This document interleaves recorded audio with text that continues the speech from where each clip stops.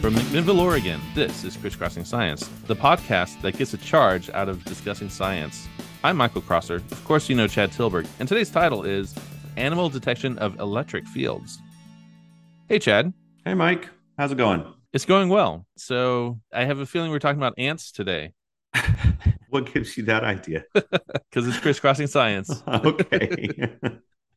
Okay, well, yes, you are correct. But here's the lead in. A couple months ago, late August, I got this email in my inbox just out of the blue, and the subject line was ants. And so, of course, that got my attention. So you just open it up. Oh, I know. So Exactly. so any spammers who are listening now know how to crack your inbox. Right. And I'll just read the email message. It's short. All right. The email message was, I don't know if this is new, but recently I was using a cheap battery charger and noticed that when it was charging my car battery, the ants were drawn to the charger. I watched ants that were several feet away make a beeline to the battery charger. Again, I don't know if this is something new, but I wanted to share. And so I don't know. I think that's kind of cool. This guy was charging up his battery and noticed this weird behavior of these ants and presumably did a Google search and somehow came up with my name as a person who studies ants in Oregon. And so he emailed me. And so I emailed him back and I explained a little bit. This is something that I was generally aware of, but hadn't really thought about for a long time, and gave him a little bit of an answer. But then I've just been sort of thinking about that on and off for the last couple of months and thinking that it would be an interesting thing to chat about because, first, the ability to detect an electrical field is something that just seems so weird to an animal like us that doesn't have that ability, that one wonders, I mean, what is that even like, to be able to detect electrical fields? And what kind of animals do that? How do they go about doing that? I thought would be an interesting thing to talk about. And Thank you to the person who sent this email for giving me something to think about and kind of the kernel of this idea. Yeah. And by the way, if people have other ideas, they could email us at crisscrossingsci@gmail.com, all one word, all lowercase, and we may make a show out of it. Put ants in the subject line and it's a shoe-in. Okay. So where should we start with this then? Well, I guess since I have a physicist here at my disposal, my first question is, how should we think about an electrical field? I mean, what is an electrical field? Is there some tangible way for a non-physicist to understand what that is? Well, so we will often talk about charged particles, and they create forces between other charged particles, basically. And we call that an electric field. What do you mean by a force between particles? Between things that have charges to them. Yeah. So electrons are the main carrier of charges that we will often talk about, because it's very easy for us to, for instance, if I took a balloon and I rubbed it in my hair, then I'm going to strip away a few electrons from my hair, I think. And so my hair then has fewer electrons that it would normally have to be balanced out. And so now it's charged up. And the balloon will now have more electrons. And so it's also charged up. Okay. Now, there's a Van de Graaff generator that sometimes you'll see at museums and things like that, where you put your hand on it, then your hair will stick out. And basically what that's doing is it's adding extra charges to you. And so each individual hair then has extra charges on them. And each individual hair is then repelled by the other hairs that also have charges on them. Okay. And so the electric field is just this phenomenon. And I use electric fields all the time when I'm thinking about batteries and so forth. Like we had a recent episode about batteries and so forth. And it's just how you can push charges around in something. So if you have a charge, you have an electric field just there. It's just an inherent property of it. Okay. Like charges will repel, opposite charges will attract. That's all the electric field. Okay. And so when we're coming into like the winter season, and many people probably have this experience, especially in the winter, when you're like scuffing your feet on the carpet. And that's sort of similar, right, to what you're talking about, rubbing a balloon on your hair. Yeah. Right. And so you're sort of building up a static charge or an electric charge. And then you go to touch like a metal door handle or something and you get that little zap. And so I pressed the wrong button. I was trying to silence my my watch because I just got a text and ding. And so I was like, oh, God, I forgot to silence that. And then I pressed the wrong button, which this other button I press is the find your cell phone. So then you had to like dig it out of your pocket. No, so then Yeah. it started dinging over here, and so I'm trying to be quiet, and then I'm Uh-huh. making a lot more noise. Anyway, I'm sorry. Yeah. Where were No, it's we? okay. So when you rub your feet across the carpet and then you touch a door handle or something and you get that little zap, and in the dark you can see that there's a little bit of light there too. Yeah, lightning actually. Lightning. And so is that like a little column of electrons moving from Yep. one thing to another thing? And so these electrons that you were talking about sort of moving from one object to another object being built up and accumulated, that's one way they can get dissipated. Is that Yeah. Yeah, okay? and I will actually say that you started out by saying, well, it seems weird that we could detect electric fields, but I mean, we can. Like I can actually tell like if something is charged up with static electricity, I can the back of my hand has hair on it. I Mm. can actually kind of put my hand up near it and I can sense that there is an electric field there. Yeah, that's interesting. So that sort of leads us into how animals detect electric fields. So in general, animals have certain types of neurons called sensory neurons. Okay. And these different kinds of sensory neurons are attuned to different kinds of environmental stimuli. And what you were just describing is making use of your mechanoreceptors. And so the hairs that stand up on your arm or on the back of your hand or something, I don't think you are directly detecting the electric field so much as you are detecting the effect of the electric field on your hairs. Right. Yeah. And then the movement of those hairs then sort of causes a little bit of a deformation in the membrane of those mechanoreceptors. And then that particular kind of sensory neuron is stimulated to send a signal when that happens to its membrane, when it gets depressed or deformed in a little way, like if a hair bending kind of Hmm. presses in on its membrane. And so that's a little bit different from detecting the electric field directly. And Okay. so as I was thinking about this, my initial thought was, God, this just sounds so weird. How is it that certain kinds of sensory neurons would be able to detect the effect of charges at a distance? But and then as I started reviewing some of the different kinds of receptors that do this, I realized that actually it's very, very simple, because what all of these different kinds of sensory neurons have in common is that something happens to them, and then that kicks off a cascade leading to a change in electric charge on the membrane that is the signal that gets sent down the neuron and to another Okay. neuron, to another neuron, and then to the brain eventually where it's interpreted. Right. All And right. So let's pause there. So you're saying we've got all these sensory like nerve endings and so forth. uh huh. And that is another example of an electric field Mm-hmm. because it is electrical impulses that are being sent through our body. If you touch my hand, that's causing the nerves to send an electrical impulse to my brain to say, hey, you're touching my hand. And then I Right. can pull it away and be like, ugh, gross. Right. But that's not what we're talking. That's not what we want to talk about here. So that is something that is happening. But you're saying that we have all these sensors. You said there's a mechano sensor. Right. So what you just described again with touch, those are mechanoreceptors. Okay.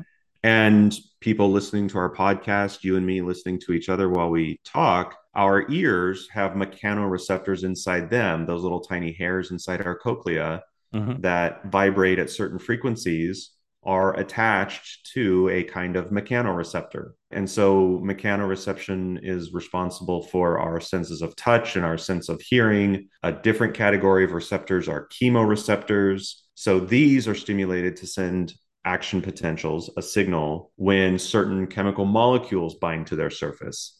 And Okay. then that's what kicks off this cascade. And so that gives us our sense of smell and taste, for example. Right. And I think perhaps what I should have said a little bit ago is that at rest, when a neuron is just sitting there not doing anything other than being alive, there is actually a charge on its membrane. Okay. Okay. So the membrane is not neutral. There is actually a charge, slightly positive on the outside, slightly negative on the inside. Hmm. And so, in the case of these chemoreceptors or these mechanoreceptors, what happens is when that particular stimulus is experienced by that neuron, it causes a reversal in that charge on the membrane, and then that travels down the membrane. And Mm-hmm. so, I was just trying to rack my brain about, well, what kind of mechanism would translate this incoming electrical field into an action potential on the neuron. And then I realized that actually they're just detecting the electrical field directly. There is no middleman, Huh.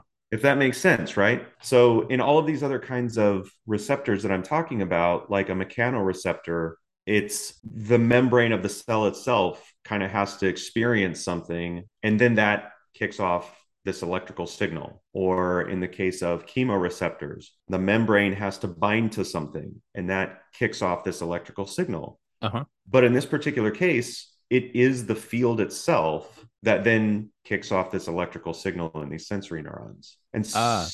so it ends Well, up being actually much simpler than I originally thought it might be. okay. The kinds of animals that can do this sort of direct detection of electrical fields are things like sharks and their relatives.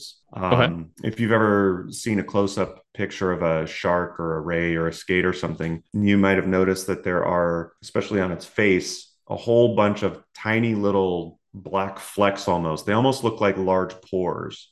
Okay. And that's actually what they are. They're these tiny little openings called the ampules of Lorenzini. As you do. And so an ampule is like a tiny little vessel, and they're shaped like a tiny little bulb with a narrow circular canal is what the organ looks like. And so the external part that you see is like the very tippy top end of this little canal. Okay. So it's this short little tube filled with this jelly-like substance that conducts an electrical field. Okay. And then at the base, the bulbous region of this little feature is where the neurons are, who, if an electrical field gets close enough to them, are then prompted to propagate an action potential when an electric field gets conducted down that little canal by that gelatinous conductive material. Hmm. And so the snouts of sharks, rays, and skates are covered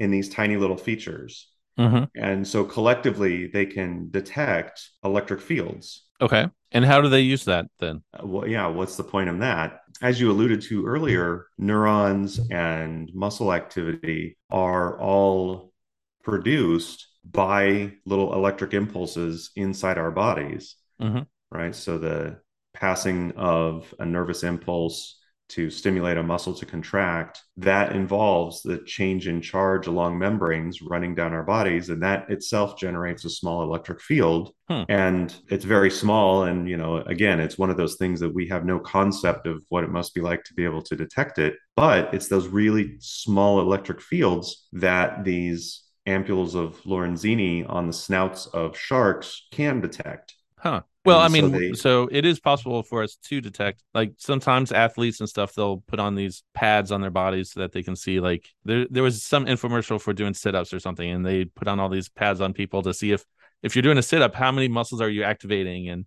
But yeah, it surprises me that like from a distance you can detect that. yeah. And so if there are good videos that you can find on YouTube of a shark swimming with its snout down a little bit and kind of circling over the bottom of the ocean, and then suddenly it'll just sort of like take a bite and it just looks like it's scooping up a bunch of sediment from the bottom. But it turns out that it found a little fish or something that was buried in the sediment, Hmm.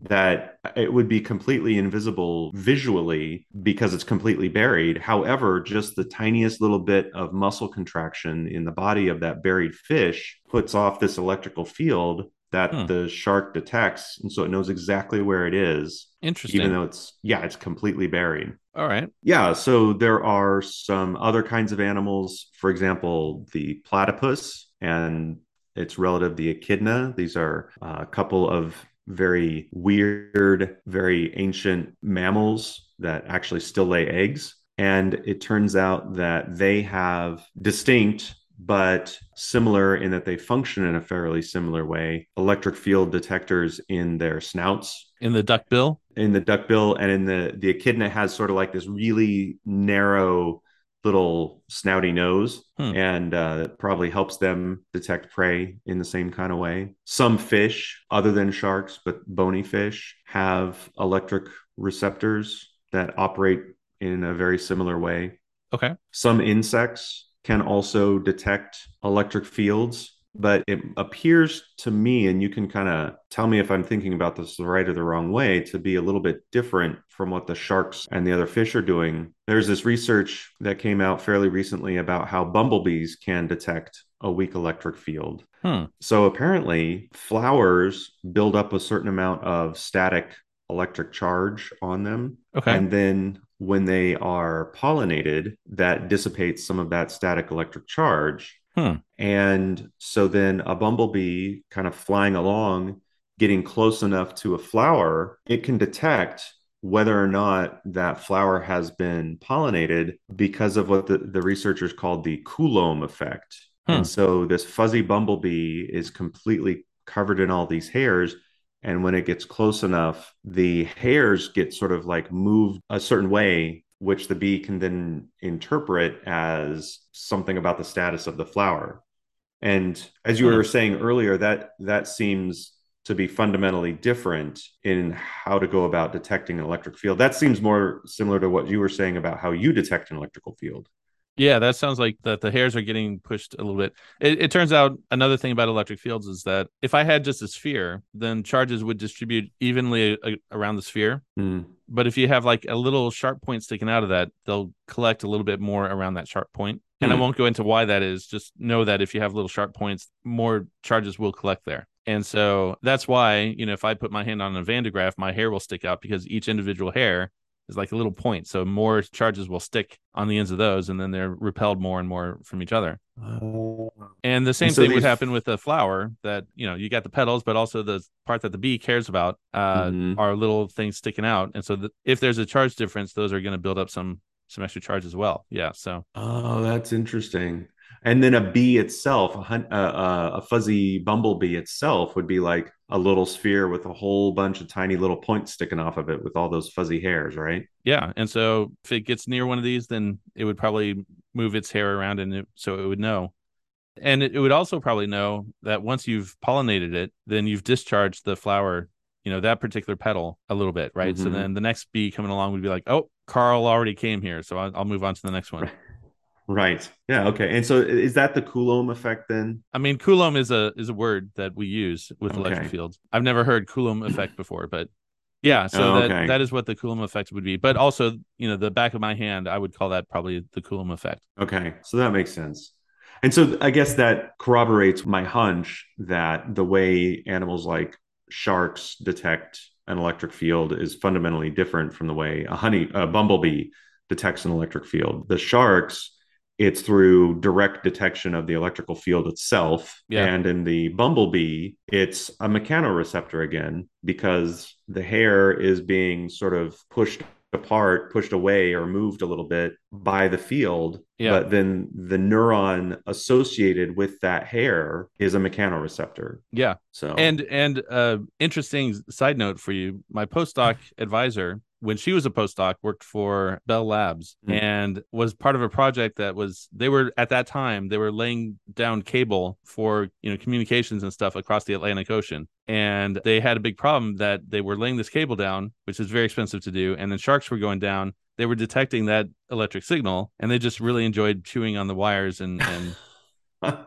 so they had to figure out something on there to protect it from the sharks. huh. Yeah, that's interesting. Yeah, from the shark's perspective, they must have thought, oh my God, this is the hugest, longest piece of meat I have ever seen. Yeah. That's cool. So that kind of brings us back to Ants. the ants, of course. And so I believe the first paper to experimentally characterize this behavior that the email writer also noticed was published in 1992. And it's this paper describing an experiment with a number of different ant species where the researchers had a plastic box that was about 10 inches by 15 inches rectangle. Okay. And then they had some sort of circuit with a whole bunch of wires going from one side of the box to the other side of the box. But instead of connecting all the way through the box, right down the middle, they were cut basically. They were not in contact with each other. And instead, on either side of that gap, there was like a little 1 centimeter circular contact point. Okay. And then those two contact points were separated by a millimeter of space. And so, based on the diagram in the paper, my understanding is that the circuit was not closed. Right. Is that because I sent you this diagram to make sure I'm talking about this correctly? So, current was not flowing, if I understand how batteries work, Right. because of So that 1 millimeter gap. right, we would call that a capacitor. So Hmm. it had a bunch of capacitors in there, parallel plate capacitors, if you want to be more specific. So if you attach a battery to that, then it'll place charge on there, but there's no current actually jumping across. Okay. Yeah, I mean, so you will have positive charges on on the top side, let's say, and negative charges on the bottom side. And so in between that gap there is an electric field because we have charges nearby, Okay. but there's no actual current jumping across the Okay. boundary there. Okay, good. So that's what the apparatus looks like. And so I mentioned that there were a whole bunch of wires going from one side of the box to the other side of the box. And what that allowed them to do is they could connect, I suppose, some of those wires and not connect some of the other wires, Mm. which then would change the position of where that electric field was inside the box. Yep. So they did that, and then they ran the experiment by putting hundreds of ants into this box, and then they would connect the battery, and then they would select some subset of those connector wires that they would produce the charge in, and Hmm. then would keep track of where the ants were inside the box. And it turned out that the ants would accumulate around the contact points that were the ones that were currently energized. Hmm. And then they would turn that one off, and then they would wait for a little bit, and then they would connect some of the other contact points, and then the ants would accumulate around that one. Yeah. And so it was a nice demonstration that they are detecting something about the electrical field and they're attracted to it. And like I said, they tried this on a whole bunch of different ant species, different species that are very distantly related, and Okay. they all showed a response. And so it seems to be a behavior that's broadly distributed within the ants. It's still not entirely clear by what mechanism these ants are detecting it, whether they have some sort of direct detector of electric fields, Hmm. sort of similar to how sharks do it, or if they are relying on mechanoreceptors associated with hairs that are being deformed as a result of the electric field, Hmm. more similar to how the bumblebees were doing it. And trying to track this down sort of led me down a rabbit hole. So there's some proposition that they might have these little receptors with magnetite in it. Okay. And many animals that can detect the Earth's magnetic field have these little receptors in their bodies. And so, one proposal is that maybe this is sort of like a misallocation or byproduct use of this receptor that is sensitive to Earth's magnetic field. And it's also responding to this electric field sort Oh, of erroneously. And so one proposal was these little tiny magnetite crystals inside these certain kinds of receptors. well, And that's then interesting. there, So, like, we made it a point we were only going to talk about electric fields, mhm, but it is interesting that electric fields and magnetic fields are related to each other, but in mhm, an interesting way. okay. And so, I mean, if you're talking about a magnet like lodestones or iron that's been magnetized, Mhm, that is a magnetic property. I could have charges nearby near a magnet and they won't react to it. And so, in many ways, magnetism and electricity are different. However, uh-huh. if I have current moving, so moving charges, that actually creates a magnetic field as well. And so, what's an interesting thing here is that if I have a changing electric field, that will induce a magnetic field. Or if I have a Mm. changing magnetic field, that will induce an electric field. And so they are related by the time derivative of the others, but we will go there.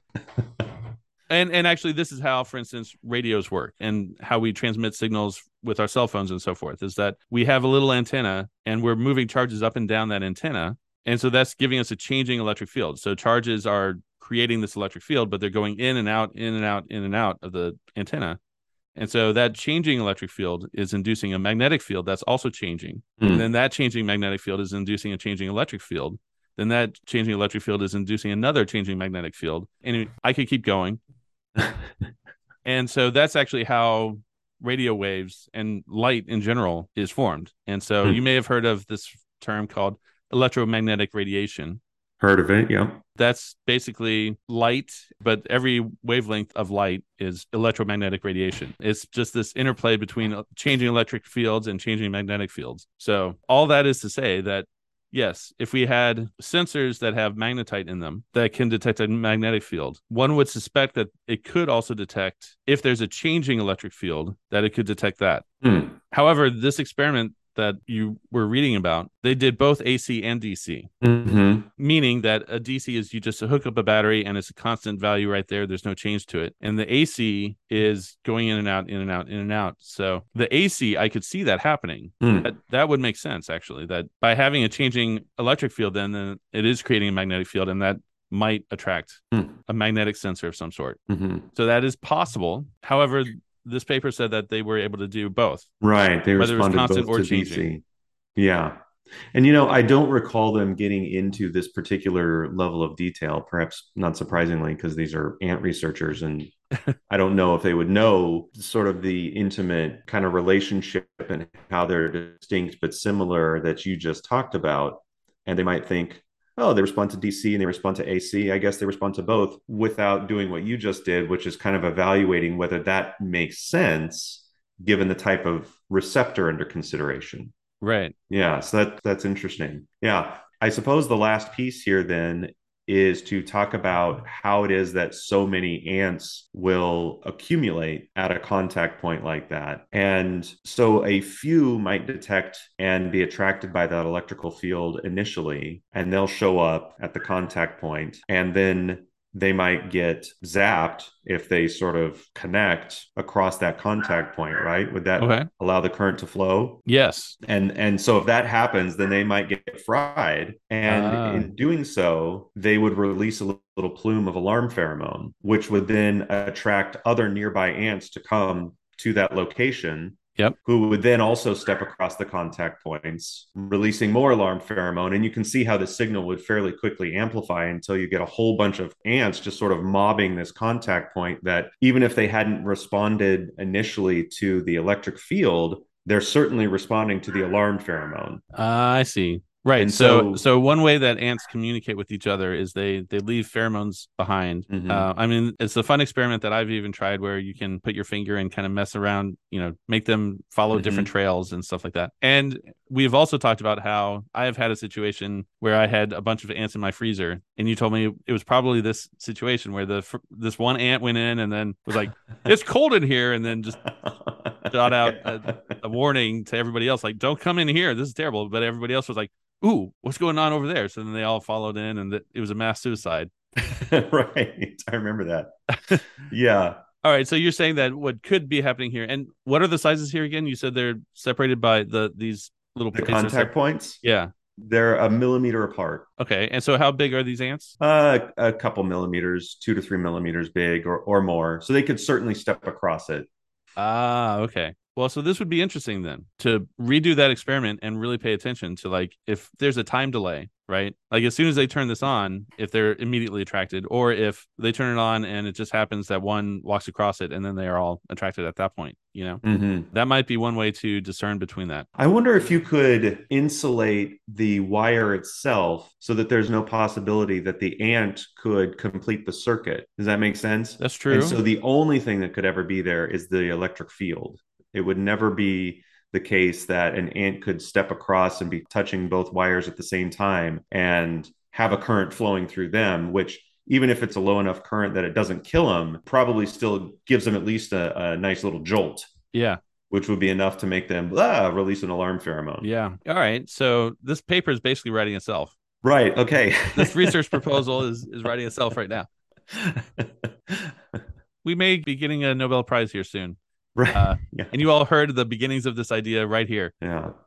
Well, so yeah, that kind of brings us then back full circle to the initial email I received about that battery charger. And I suppose what must have been happening is there were a couple of contact points that were allowing a field to build up Mm-hmm. that was large enough that it could be detected from, I think the writer said, a couple feet away, which seems like a long ways to me, but That does seem far away. But I could also see this last thing that we were just talking about, that like if one ant happened to just a short circuit somewhere in the circuit, then other ants would immediately charge to try to attack it as well. I could see that being a mechanism. Now, is this only this one very specific battery charger, or has this been found in other places? Well, yeah. So in the South, this is actually a huge problem for consumer electronics and for things like streetlights and other kinds of electronics for traffic control and stuff like that. Is ants will detect the electric fields and they'll come and they will mob the contact points and they'll short out the piece of electric equipment. And so if you're an electrician in the South, I would guess you have to seal up the electronics pretty well so that it's ant proof. And I say in the South because there are things like fire ants that are particularly numerous and seem to really exhibit this behavior. In fact, this paper that I talked about here from 1992, one of the sources of funding was the Texas Department of Transportation. It's clear to me why they'd be interested, right? Because they've got street signs and stuff all over the state being shorted out. And they're like, why are all of these ants coming to these street signs? So anyway, I suppose good on the email writer for just watching what's happening with the natural world around them and noticing something peculiar and having the initiative to reach out and make note of it. So yeah, that was cool. Thank you. Very cool. Yeah. This episode was recorded on the beautiful campus of Linfield University. Rody Ortega wrote our theme music. If you like this episode or others like it, you should subscribe to the podcast. That way you'll download the latest episode as soon as it becomes available. While there, leave a comment and a rating, and that'll help other people find our podcast. If you have interesting questions or interesting ideas for us to talk about, email us at crisscrossingsci@gmail.com. All one word, all lowercase. Or hit us up on Facebook. Until next time, thanks for listening.